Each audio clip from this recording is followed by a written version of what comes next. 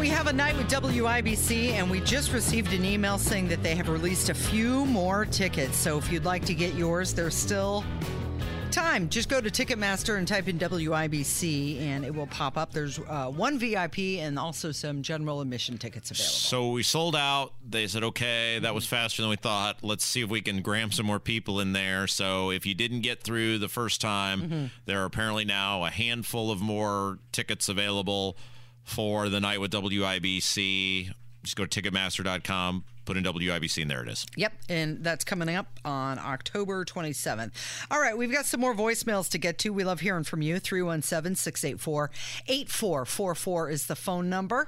What do we have? So earlier in the show, we played voicemails that were kind of just general voicemails, but we got several people who called. We have been talking the past couple days because you had some candidates for public office come to your door, some Democrats. Let's give them credit. They're out there working, including Justin Moed, who we've had on the show before. He's fine. And we got into conversation about whether it was a plus or a minus as a candidate to actually knock on the door because, well, many people just find it annoying. And as Kevin said, he would just peek out his curtain at you and then not come to the door. If he realized he didn't want to talk to you, he'd just ignore it. It's uber annoying if you have dogs or things like that to know they're startled. Maybe you have a child at home, whatever. And so there's a lot of people who don't want to be bothered.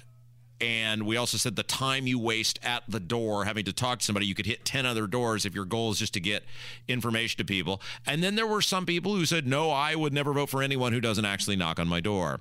So we got a whole bunch more phone calls about this as we try to find some sort of consensus. Kevin, we'll just roll in order. Go.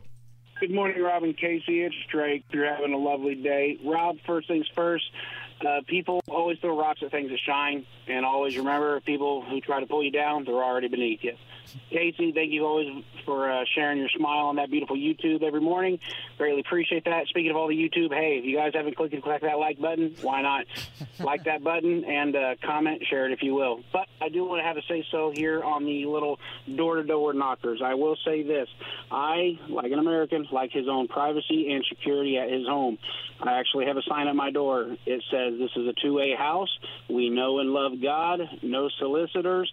Amazon packages. Thank you for your hard work. And, of course, if you are the father who left 30 years ago to go get a gallon of milk, I don't need you now, so please leave. I can't wait to meet Drake. Yeah, he will be there with the night with the WIBC. All right, let's keep going. Yes, I was calling in reference to the knocking on doors versus leaving flyers for campaign people. I would never answer the door when someone comes, and I'm involved in my husband running for politics, and many of the people don't answer the doors. So this year, from May, we learned that this time around we're just leaving flyers and doing mailers. Now, the big controversy is when people have something on their door or their property that says no soliciting. I believe that no soliciting doesn't apply to politics, and I'd like to get your take on that because we're not trying to sell something. Yes, it has been determined, I believe, don't quote me on this, that governmental related activity or politics is not considered soliciting. However, it's ultimately right, like in the eye of the beholder.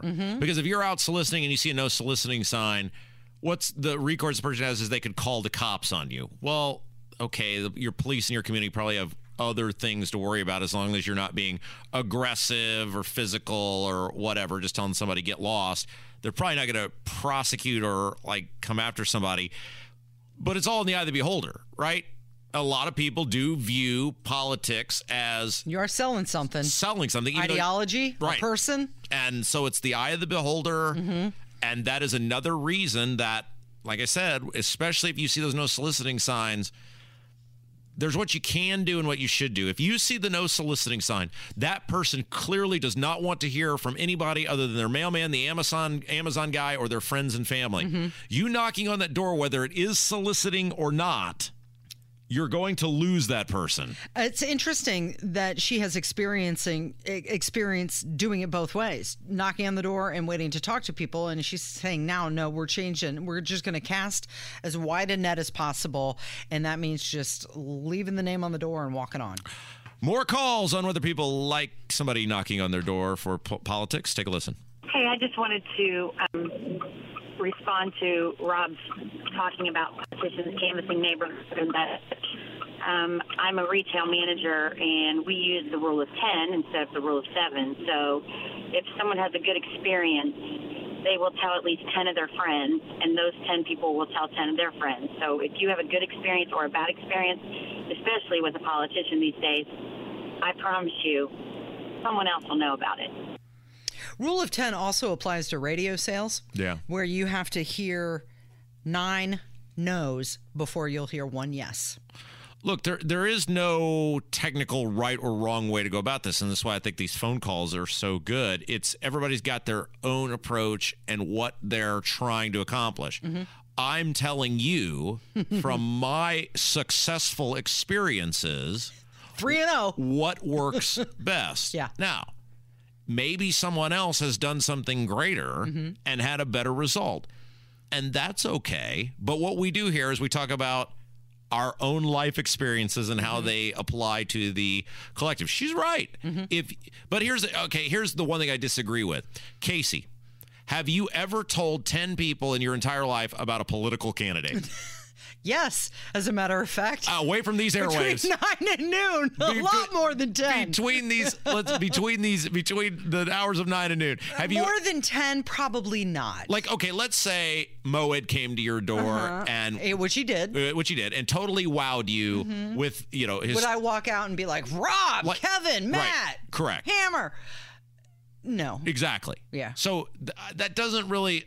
It may apply with some people, but the people it's going to apply to are way more apt to be telling people anyway. Now, one thing you could do theoretically that would result in a lot more exposure is, could I put a sign in your yard when we're done? And that does happen. And if someone allows you to put a sign in the yard, depending on where they live, you might get thousands of eyeballs on a daily basis who see your sign. And that makes that conversation worth the time. It does. But the odds of getting that are pretty slim based on a random door knocking. I think we got one more call here.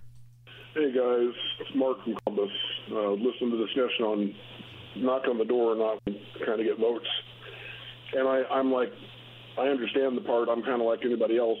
It's kind of like a Jehovah's Witness coming. I don't really want to answer the door.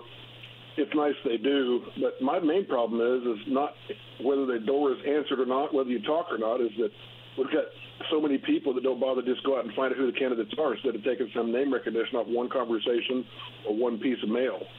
That's the saddest part. That's why we see what we see right now in D.C. right down to local. It's sad. You guys are doing a great job. Thanks.